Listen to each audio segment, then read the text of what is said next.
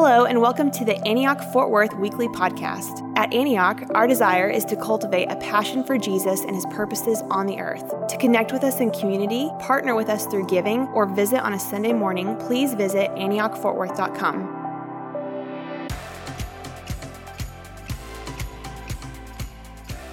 All right, so I don't know how many of you follow college football, but this offseason, there's been a lot of shakeup in the coaching ranks. And one of the people who moved was a guy by the name of Brian Kelly.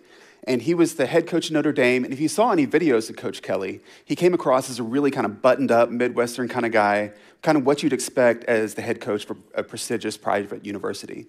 But this offseason, LSU came a-calling. And when you saw Coach Kelly in his first public appearance at LSU, this strange thing began to happen. This thick Southern accent began to come out of his mouth.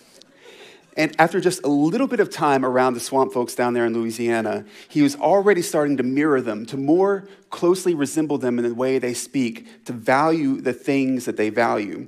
And we can laugh at Coach Kelly, but this is something that's true in some form or fashion for every one of us. The people we spend time around, the environments that we spend time in, they shape who we are. They can influence our affections. They change the way we behave. And this is something that I always try and keep in mind, but it's been especially important for me in the area of my spiritual walk. I came to a realization not too long ago that prayer was not as high a priority for me as what it needed to be, that it wasn't a place that I was very comfortable operating. And so I started to say, what are environments that I can put myself in to begin to stir this up within me? And no sooner do I start looking for it than the opportunities start to present themselves. We went to a section night with our life group, and they announced that they were starting a men's prayer time once a week. And then I got to thinking to myself, I should really start going to pre-service prayer, and I immediately started making excuses not to go to pre-service prayer. Like, service times have changed, and I don't really know what time it starts anymore. And no lie, next day, got the weekly Antioch update email, and there at the very top of the email, in big bold letters, it said pre-service prayer 8:45. It's like, message received, I'm going. So I began to go to these things, and as I've placed myself in environments where my heart can align with what's going on, prayer has become a higher priority for me. It's become something I'm more comfortable with. It's become a place that I'm quicker to turn to. And that's good because the Bible says that we are made to commune with God. We are made to know him. When Jesus was asked, what's the greatest commandment? It was to love the Lord your God. And you cannot love someone if you do not communicate with them. We are made to love God, to know God, and to communicate with God. And the sad thing is, a lot of us don't get really excited about that. And I think the reason is that we have a bad perspective. The Lord's Prayer, which is where we're going to spend time this morning, is about adjusting our perspective. You'll notice that Jesus doesn't say, when you pray, pray this. He says, when you pray, pray like this. Then he jumps in and he shows us this is the mindset. This is the perspective that I want you to have when you're praying. And there's nothing wrong with praying the Lord's Prayer verbatim. I'd encourage you to pray through Scripture on a regular basis. But that's what Jesus was aiming at, wasn't to give us something to memorize or a mantra to repeat. He provides this as a model to tune our hearts. So Charles Spurgeon once said that he's seen lots of people build a model of a house, but never once did he see someone build the model and then pack their bags intending to move in. You build the model so that you understand it better. It's a guide for you. It's not because that's where you plan to live. And I like how C.S. Lewis put it. He said that the words are the movement of the conductor's baton, not the music itself. The music is what's coming from our hearts. The waving of the baton is great, but we're here for the music. This is a prayer designed to get our hearts in tune so the music of prayer can flow. God knows what you need before you ask him. So flowery words are great and they can be encouragement for other people, but that's not what he's looking for. He's after your heart. He wants to connect with your heart. He knows the more that you connect with him, the more you understand what his heart is. And just like what we were talking about earlier, our hearts will become more like his. So Jesus leads us through the prayer so that we can better understand the heart of the Father, of how he wants us to view his kingdom, to tune our perspective to truth so that we can connect more deeply with him. He knows that if you start thinking like he thinks and caring about what he cares about and loving what he loves, that it will change how you live, how you behave, the decisions you make, and where you go in life. So as we get started this morning, I want to invite you all to stand, and we're going to read this together out loud. Put it up on the screen so we're all in the same version, because I know many people memorize it in different versions. So we'll start at Our Father. Our Father in heaven, hallowed be your name. Your kingdom come, your will be done on earth as it is in heaven. Give us this day our daily bread, and forgive us our debts as we also have forgiven our debtors. And lead us not into temptation, but deliver us from evil. This is the word of God. All right, y'all can be seated. So as he begins, the first perspective that Jesus wants us to get is like he's our Father. He could pick any metaphor to describe himself, but over and over throughout Scripture and throughout the teachings of Jesus, he says, call me Father. I want you to see me as a beautiful combination of power and love, because that's what a good father is. A good father is strong, and a good father is loving. And when you speak to him, I want you to think about that he loves you enough, he cares about you enough to listen to you, and he's strong enough to take care of you. And many of us don't pray because we don't believe one of those two things. Either we think he's distant and he doesn't care about what's going on in our lives, or we think that he's powerless to do anything about it. If we truly believe that, how would it impact our life? You see just a few verses later in Matthew 6, he says, don't be anxious, saying, what shall we eat? What shall we drink? What shall we wear? The Gentiles seek these things, and your Father knows that you need them. He knows it, so do not be anxious. It's not that he knows like he's aware of it. He knows it, and he cares enough to meet the need. Could you imagine leaving here this morning not being worried about everything, knowing God knows what I need, and it's going to be okay? Those of you who have kids, I want you to remember for a moment to when they were first born. If you don't have kids, just imagine holding your little baby in your arms. And while you're doing that, I want you to think about your theology. And if it's helpful for you, go ahead and hold your arms like you're holding your baby. If it's not, that's fine. But God says he's a father. What does that mean? What do you want that child to know about you? That child would not be here without you. They are here because of your will and your power and your grace, and their continued existence is dependent on you. They can't feed themselves. They can't really do anything. They continue to exist because of your grace. They don't produce value around the house. They don't clean up. They don't pay bills. In fact, you have to clean up after them, including their own waste all day long. And yet you gladly take care of them because you delight in them, because they are made in your image and you love them. You want them to know that you're loving enough to listen to them, that you're strong enough to meet their needs, and you're wise enough to know how to meet those needs, that you're committed to their good, that their relationship with you is unshakable, that it will never stop, that they are your child and nothing will change that. No matter how far away they move, no matter what kind of mess they make of their life, you will always love them. They will always be your child, and they can never alter that relationship. You want them to trust that when you say things, it's not just to be capricious, like go jump in circles over there because I think it's funny. You want them to know that when you tell them to do something, it's for their good. It's to make them better. You want them to honor you, not because you're insecure, but because it's good for their soul. You want them to love you. You want to have a loving relationship with them where they know you want to spend time with them. You want them to crawl up in the bed beside you and tell you about their day, tell you about their heart, not because you don't know the facts about it, but because you want to hear them tell it to you, how they feel about it.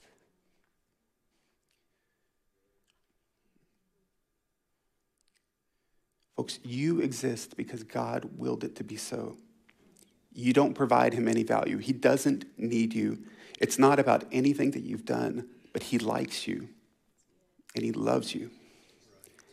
Your God is loving enough to listen to you. He wants to, and he's strong enough to take care of you, and he's wise enough to know how to do that. He's committed to your good. He who began a good work within you will be faithful to complete it. If we, in all our imperfection, want all these things for our children, how much more does a perfect Father? He is power and affection combined in our lives, and when we can learn to fully walk in that, it washes away anxiety, it washes away despair. And don't hear me saying, shame on you for feeling anxious and depressed. We all go through seasons of that, and we need people to come around us and speak truth around us and remind us of these two things.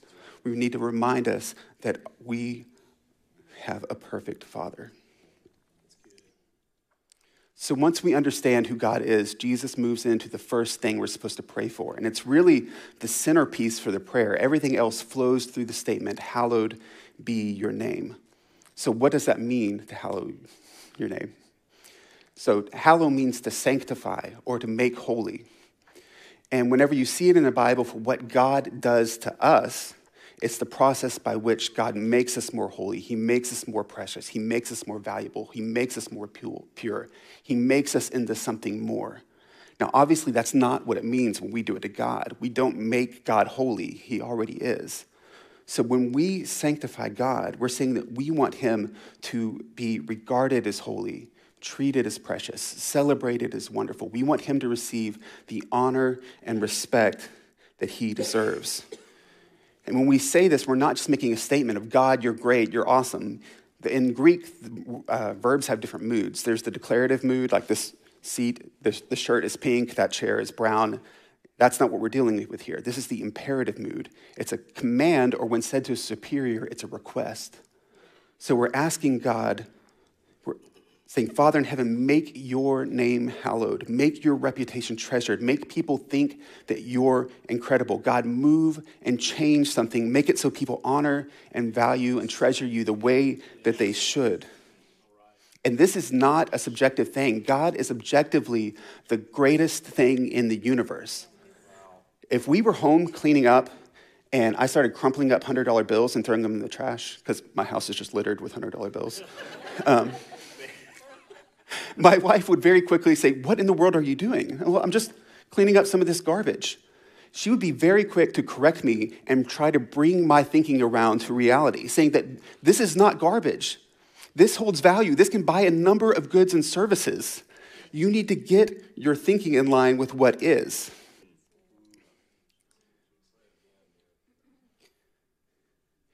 She wouldn't be correcting me just because she wants to argue with me. She's doing it because she loves me. And she's not saying, oh yeah, this is garbage. Here, let me help you take all this garbage out. No, because she loves me, she would correct me and bring me around to the truth, to the knowledge of what is. God is the most valuable thing in the universe. All things are made for him, by him and for him. At his right hand are pleasures forevermore. He is a fountain of living water. He is the best and most satisfying thing in the universe. When you're asking God to do this to somebody, you're asking him to open their eyes so they will see what they were made for and what will satisfy them. If they put anything else in that ultimate position, they are missing their purpose and they are missing out on the love that is offered to them. So we're praying that their eyes would be opened so they would get on board with the reality of what is. Let them see that there is joy and life and that he is the best thing. And we need to spend time thinking about who he is. He is the great I am. He is self-existent. He has no beginning, and he is totally free. He will show grace to who he wants to show grace. He will be merciful to who he wants to show mercy. He can do whatever he wants. We cannot. We have all kinds of limitations, legally, physically, genetically, and gifting and capacity, but God has none. And not only can he do whatever he wants, he has the power to pull it off. I could look at my children and say, I promise I'm never going to let anybody hurt you. And I could want that with everything in my heart, but I do not have the power to pull that off. If they hang their hopes and dreams on that promise from me, it's going to fail them because I'm a man. But our God, when he says he's going to do something, he is going to come through. Nothing is going to get in his way. So how do we hallow his name? In Numbers 20, the Israelite people were thirsty, and God told Moses to speak to a rock and it would produce water. But instead, Moses got angry, he berated the people, and he hit the rock with a stick. So when God was speaking to Moses later, he was like, I'm upset with you because you didn't, let me get it right, because you did not believe me to sanctify me in the eyes of the people. God links believing him with sanctifying him. He said, I told you to speak and you got angry and you beat things, and that's not what I was looking for. You dishonored me in the eyes of the people. Think about if somebody asks you for advice and you give them advice and they don't follow it and things go terribly for them. And then they come back and ask you for advice on the same issue.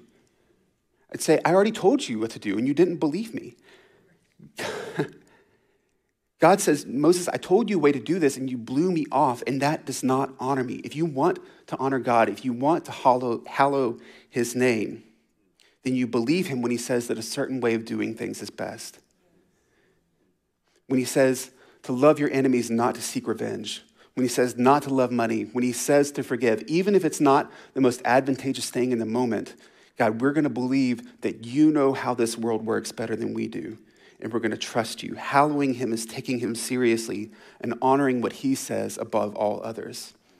And it also means that we glorify him. In Isaiah 29, it says, they will sanctify my name. They will stand in awe of me. If you want to hallow his name, you worship him.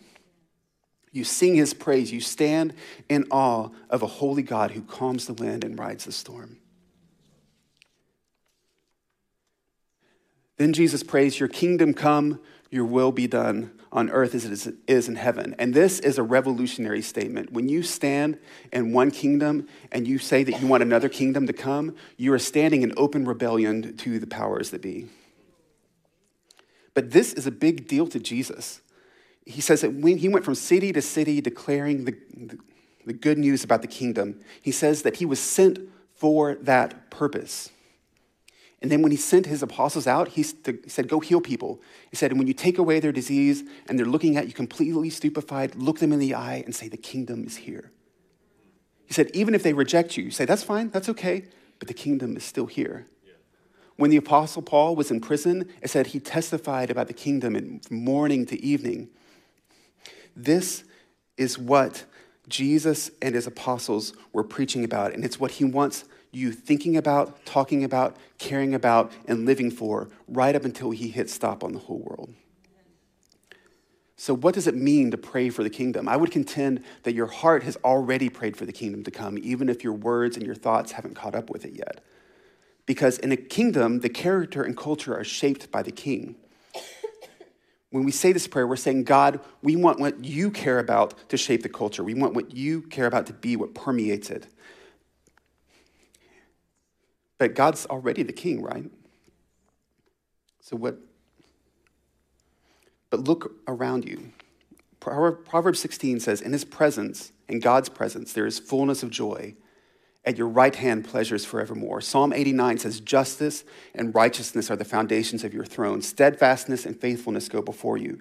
In God's heaven, there is joy, there is rightness, there is justice, there is love. That's what it's like in his kingdom, but we look around us and we realize that that's not what we're living in right now. And our hearts stir in reaction to that. When we hear about yet another school shooting with a senseless loss of young lives, when we hear the statistics about human trafficking, that there's 313,000 victims here in Texas alone, 79,000 of those being minors. When we hear things like that, our hearts cry out, I don't want it to be this way. This is wrong. I want this to stop. Oh God, something needs to change because it's pervasive throughout the whole world. Why do you wait?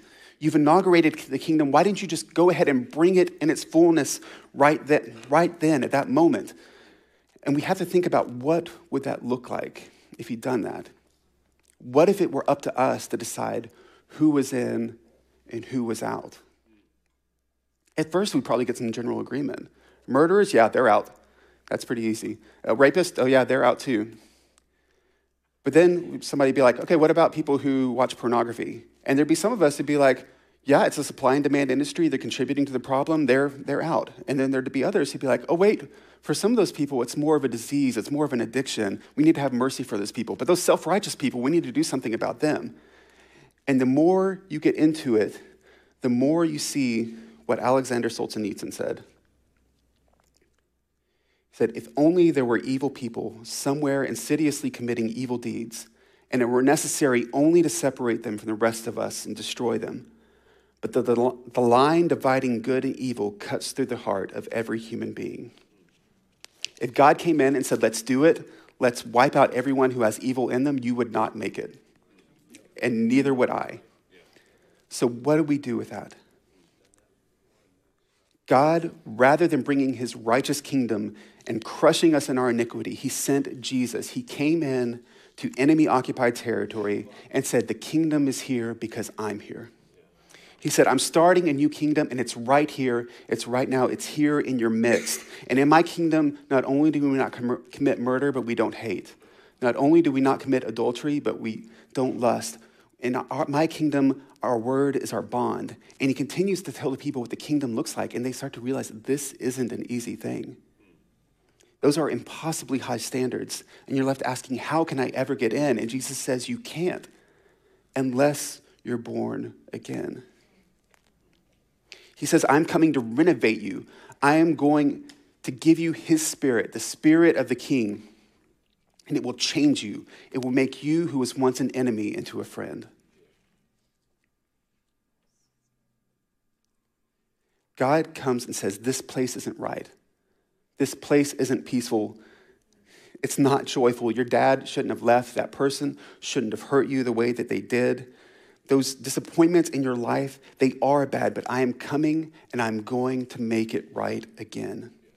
Jesus was the inauguration, like a seed that was planted, and in his mercy, he began a revolution. He's changing the hearts of those who will come to him.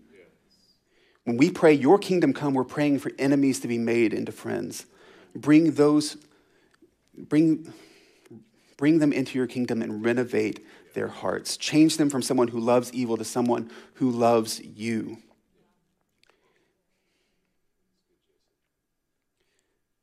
So the prayer continues, give us this day our daily bread. So Jesus is saying he doesn't just want to be with us in the majestic moments, but in the mundane moments as well. Notice though, he says, give us this day our daily bread, not God hook me up and make me stupid rich, right? He's saying, pray that he will provide for you, but enough to help you live in this moment. The reality for us today, most of us are not in danger of running out of the bread that we need for today. So is this prayer just for poor people? No, there's something in this that he wants all of us to get about our hearts and how we relate to stuff. Where are we supposed to fall on the spectrum between St. Francis and the televangelist? Right? St. Francis gave away everything that he had to the poor. It got to the point that his father locked him in the cellar and said, if you don't quit doing that, I'm going to disown you and take away everything I've ever given you. So St. Francis gave him back everything he'd ever given him, including the clothes on his body, and walked off naked into the woods. On the other side of the spectrum, you've got pastors with multi-million-dollar homes and private jets. Where are we supposed to fall on the spectrum? I don't think God's calling us to woodland nudity, but this doesn't feel quite right either, right?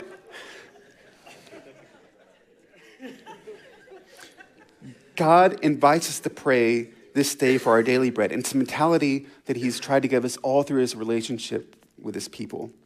When the Israelites were leaving slavery in Egypt, he said, I'm going to give you bread from heaven, and you're going to go out each day and you're going to gather enough for today. Don't try to grab up a whole lot of it. Just get what you need. The whole community is just going to get what they need for today. You're going to gather it 6 days, and on the 6th day, you're going to gather enough for the Sabbath, because on that day, I want you to rest. And he tells them in Deuteronomy 8, I give you this command so you might live. I humbled you and gave you manna in the wilderness, that I might make you know that man does not live by bread alone, but by every word that comes from the mouth of God. He doesn't want them to be shallow people who are only focused on the physical. And he needs them to learn this because he's about to lead them into a land where there's abundance, where there's a lot of food, there's a lot of livestock, there's a lot of blessing that's going to come to them. And he doesn't want them to get there and think that they got it by their power in their hand. He wants us to pray every day, give us this day our daily bread, because he wants us to be synced up with reality. He's warning us against a distortion in our perspective. If we grab too much and you become about grabbing it, you'll forget me, and you'll think that all this is because you pulled it off. And the moment we start thinking that our money and our possessions are about us, that we did this, we get out of sync with reality. Because did you contribute at all to your ability to think, your ability to feel, for your heart to continue beating? It's all a gift. So when you get around money and possessions, don't lose touch and think it's these physical things that sustain me. Because it is God that keeps you alive. But when we get our thinking wrong on this, not only is it a distortion of our perspective, but it's a derailing of our purpose as well. He told the people of the Old Testament, then when you forget about me, you will start chasing other gods, and that way leads to death. And that's what the other nations did around them. They would worship these gods, and they would try to manipulate them to get them to give them different things. And so with that mindset, they would give their child to be a temple prostitute, or they would burn their child alive as a sacrifice to their gods, trying to get more stuff. They would sell out and destroy people for the sake of what they could get. If you begin to obsess about these things, you're not only disconnected from the fact that God keeps you alive, but you've forgotten your purpose, that you're supposed to love God and love people. And folks, we're prone to the same distortions today. It just looks differently. This year on Black Friday, there were 8 people in the US who were shot.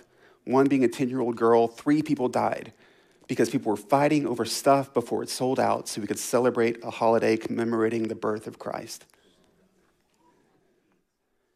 God made us to love God and love people, but instead we would destroy people to get stuff. And it's not wrong to have things. God has blessed some of you with the ability to easily make money, and that can be a blessing as long as you don't sell out your families and other people in service of it. We're made to use things and love people, not the other way around. We get up each day and acknowledge, I eat because God gave me the resources. Because God put me in a place where I could use the skills that he gave me to make money. God has a purpose for my life, and when I set my gaze on his purposes and his promises, he will take care of me.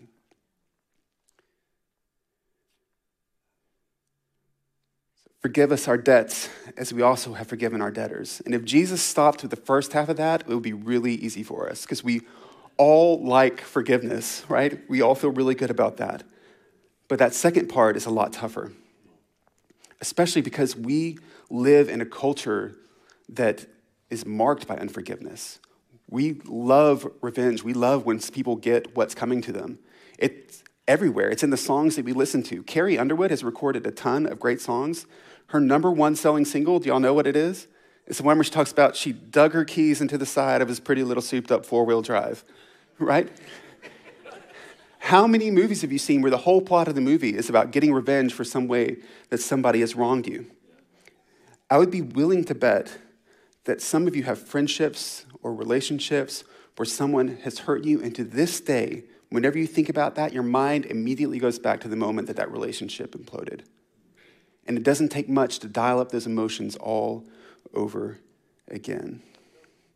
Some of you may be embittered towards your parents, and you grip onto that and you preserve that unforgiveness. But the problem with that is that the Bible says unforgiveness is going the opposite way of the gospel. You cannot hold on to unforgiveness and hold on to the gospel of grace at the same time. That's like trying to get married and still date other people. It doesn't work. So Jesus put this in the prayer, and he explains it further in verse 14. He says, "For if you forgive others their trespasses, your heavenly Father will also forgive you. But if you do not forgive others their trespasses, neither will your Father forgive your trespasses." Jesus says forgiveness of you and your forgiveness of other people, they're inextricably linked. In chapter 18, Jesus tells the story of a king who's going to forgive debts. And the first guy comes up, and it says that he owes 10,000 talents. And this would have shocked the crowd that was listening to this, because 10,000 is the highest amount that the Greek language had a word for. And talent is the highest denomination of money that they had at the time. So Jesus exhausts the language to explain how much this guy owed. For context, when the historian Josephus was talking about all the taxes that were collected throughout the region, he said that all the taxes combined added up to 600 talents. It's meant to make you think, how could anyone ever build up a debt that big? What kind of king would let that happen? Either his hands are completely off their wheel, or he has a patience that's beyond our comprehension. So the king calls this guy up and says, I'm going to sell you and your family to pay off the debt. He's just writing him off. He's dismissing him because there's no way he can pay it back. And the guy hits his knees and he begs for mercy and he promises that he'll pay back everything he owes, which is ridiculous. The commentator said it would take him approximately 275,000 years to pay back that much debt. Then Jesus says the king had compassion. He makes clear what his motivation was. He doesn't have some plan where he's going to recover those funds that are owed to him. It's based fully on his mercy. And he says, okay, you can go and you're debt free. The amount of compassion the king would have to forgive that kind of debt is incredible. But this guy who just received that incredible level of benevolence, he goes out and he finds a man who owes him money. And he says, you need to pay me back right now. And when the guy says, he hits his knees, begs for mercy, uses the exact same words that the first guy did when he was begging for mercy from the king. But instead, the guy chokes him, which was legal, but a huge dishonor. It was a huge insult, and drug him off to be imprisoned until he paid off the debt. And the other servants were astonished, and he went back and told the king. And when the king sees that his forgiveness and grace were not treated as worthwhile, he tells this guy, if you don't understand grace, then you don't get grace. And he turns him over to the jailers or the torturers until he should pay all his debt. And it says, this is what happened to all of you if you don't forgive your brother from your heart. It's a very serious statement. Some of us are in here and we love Jesus, but we're still holding on to bitterness in our heart. But Jesus says that as the forgiven people, we forgive. Now, is this saying if you don't forgive people that you're not saved? No. The way it works is because you have been saved, it should make you into somebody with a gracious heart. The gospel doesn't just forgive debt, it renovates your heart. So just like the immoral woman who washed Jesus' feet, Jesus said, this woman loves much because she has been forgiven much. She understands how broken she is, and she knows that in the midst of that, he still forgave her. When you grab grace like that, it explodes into worship and service. When you know grace, you show grace. So how does that work? The first thing you have to do is you have to acknowledge that there is a legitimate debt owed. When someone does something that hurts you and you say it's not a big deal, that's not forgiveness, that's minimization. There is a real debt, a real transgression, but when you view it through the lens of the cross, you take what they did and you take it to the cross and you let the reality of the cross put it in perspective. When you look at the cross, you see how much God hates sin, but the debt was not ignored. It had to be dealt with. We oftentimes want to hold on to unforgiveness because we don't want somebody to get away with it. But in God's economy, nobody gets away with anything.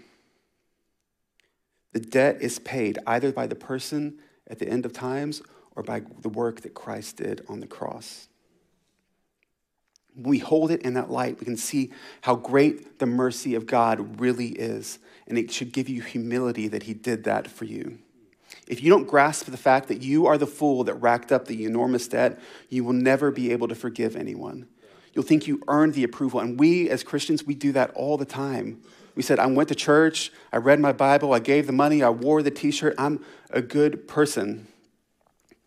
But if you don't realize that without him, you have no hope, but he still loves you, you're never going to grasp forgiveness. There's a reason that addiction support groups start by saying their name and that they're an addict. When you start out by acknowledging your failure, that you couldn't control your own life, it breeds humility within you. It makes you more merciful. When you sit at the cross and you realize that when you operate in your own power, you make a mess of your life, it makes you more merciful towards those around you. You acknowledge that there's real hurt against you, but you take it to the cross and you see it in the light of his mercy. And then you release it. How do you release somebody? You resist thoughts of revenge. Romans 12:19. You don't seek to do them harm. 1 Thessalonians 5:15. You wish them well. Luke 6. You grieve over their calamities. Proverbs 24. You pray for them. Matthew 5. You seek reconciliation. Romans 12, which is where it says, if possible, as far as it depends on you, be at peace. So I want a quick notice right here. Notice Paul says, as far as it depends on you, because with some people, that will not be possible. They will still be a dangerous and unhealthy person. Sometimes there's abuse involved, and it would not be safe to go back to that place. So you go to a counselor, and you get people who love you to help you navigate that. Lastly, you be willing to come to their relief. Exodus 23. But the reality is sometimes we're just not going to have the desire to do it. Sometimes we just have to obey as far as we're able and pray that, as it says in Romans 5, that God's love will be poured into our hearts through the Holy Spirit who has been given to us. And finally, Jesus gets to and lead us not into temptation, but deliver us from evil. We don't just pray for forgiveness from past sins, but we pray that God will help us to resist new ones. We declare that we don't want to be a part of this anymore. We are acknowledging we have been set free, but there will be this pull back to that which once held us captive, to that which was going to kill us. There's a woman who was close to our family, and circumstances in life had led her to a place where she was mired in addiction, and she was in a relationship with a guy who was both physically and emotionally abusive. And she got to the point where she wanted to break free from that. And so we invited her into our home, and we did our best to make it a safe environment. We removed any temptation that would feed her addiction. And she still had her struggles, but she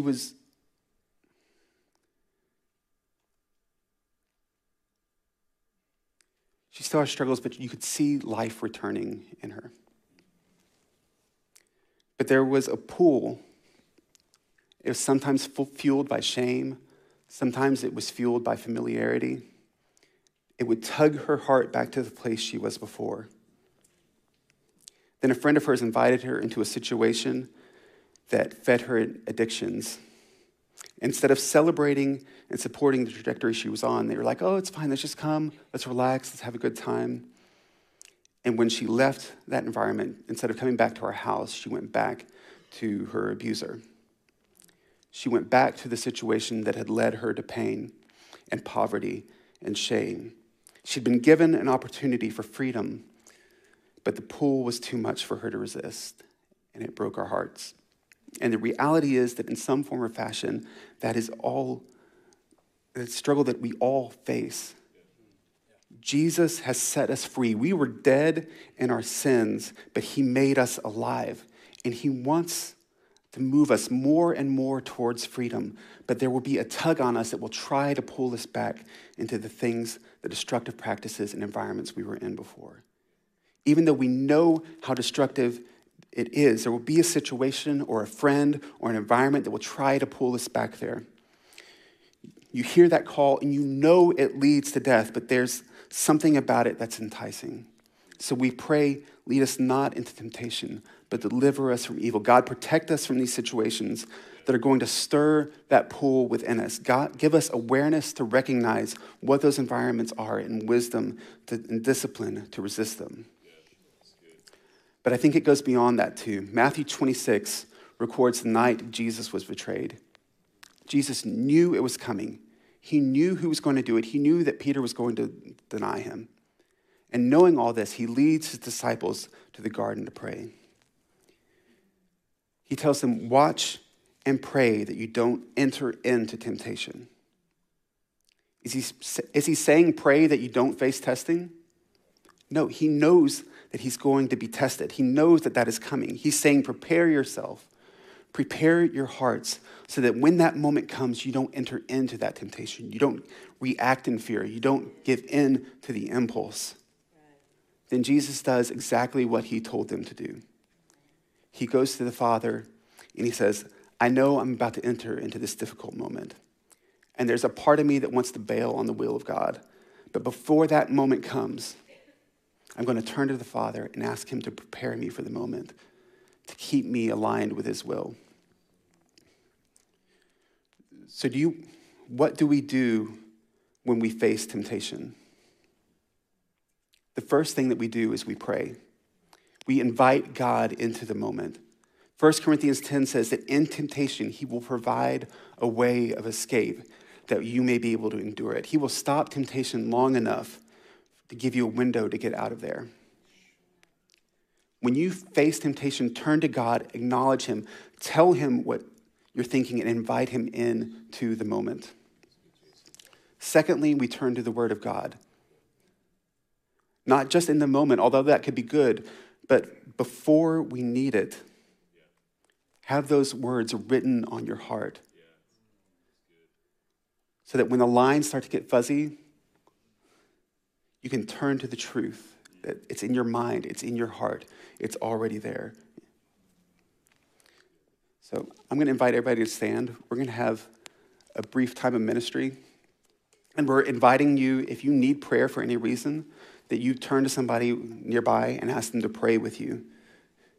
If you need to be reminded that God cares about you, that he's strong enough to meet your needs. If you're struggling with placing other thoughts or things in a seat of power that they can never fill, if you're struggling with temptation or unforgiveness, if you need prayer for anything at all, please don't leave here today without finding somebody that will pray with you, and you can pray together and tune your hearts in agreement with the Father.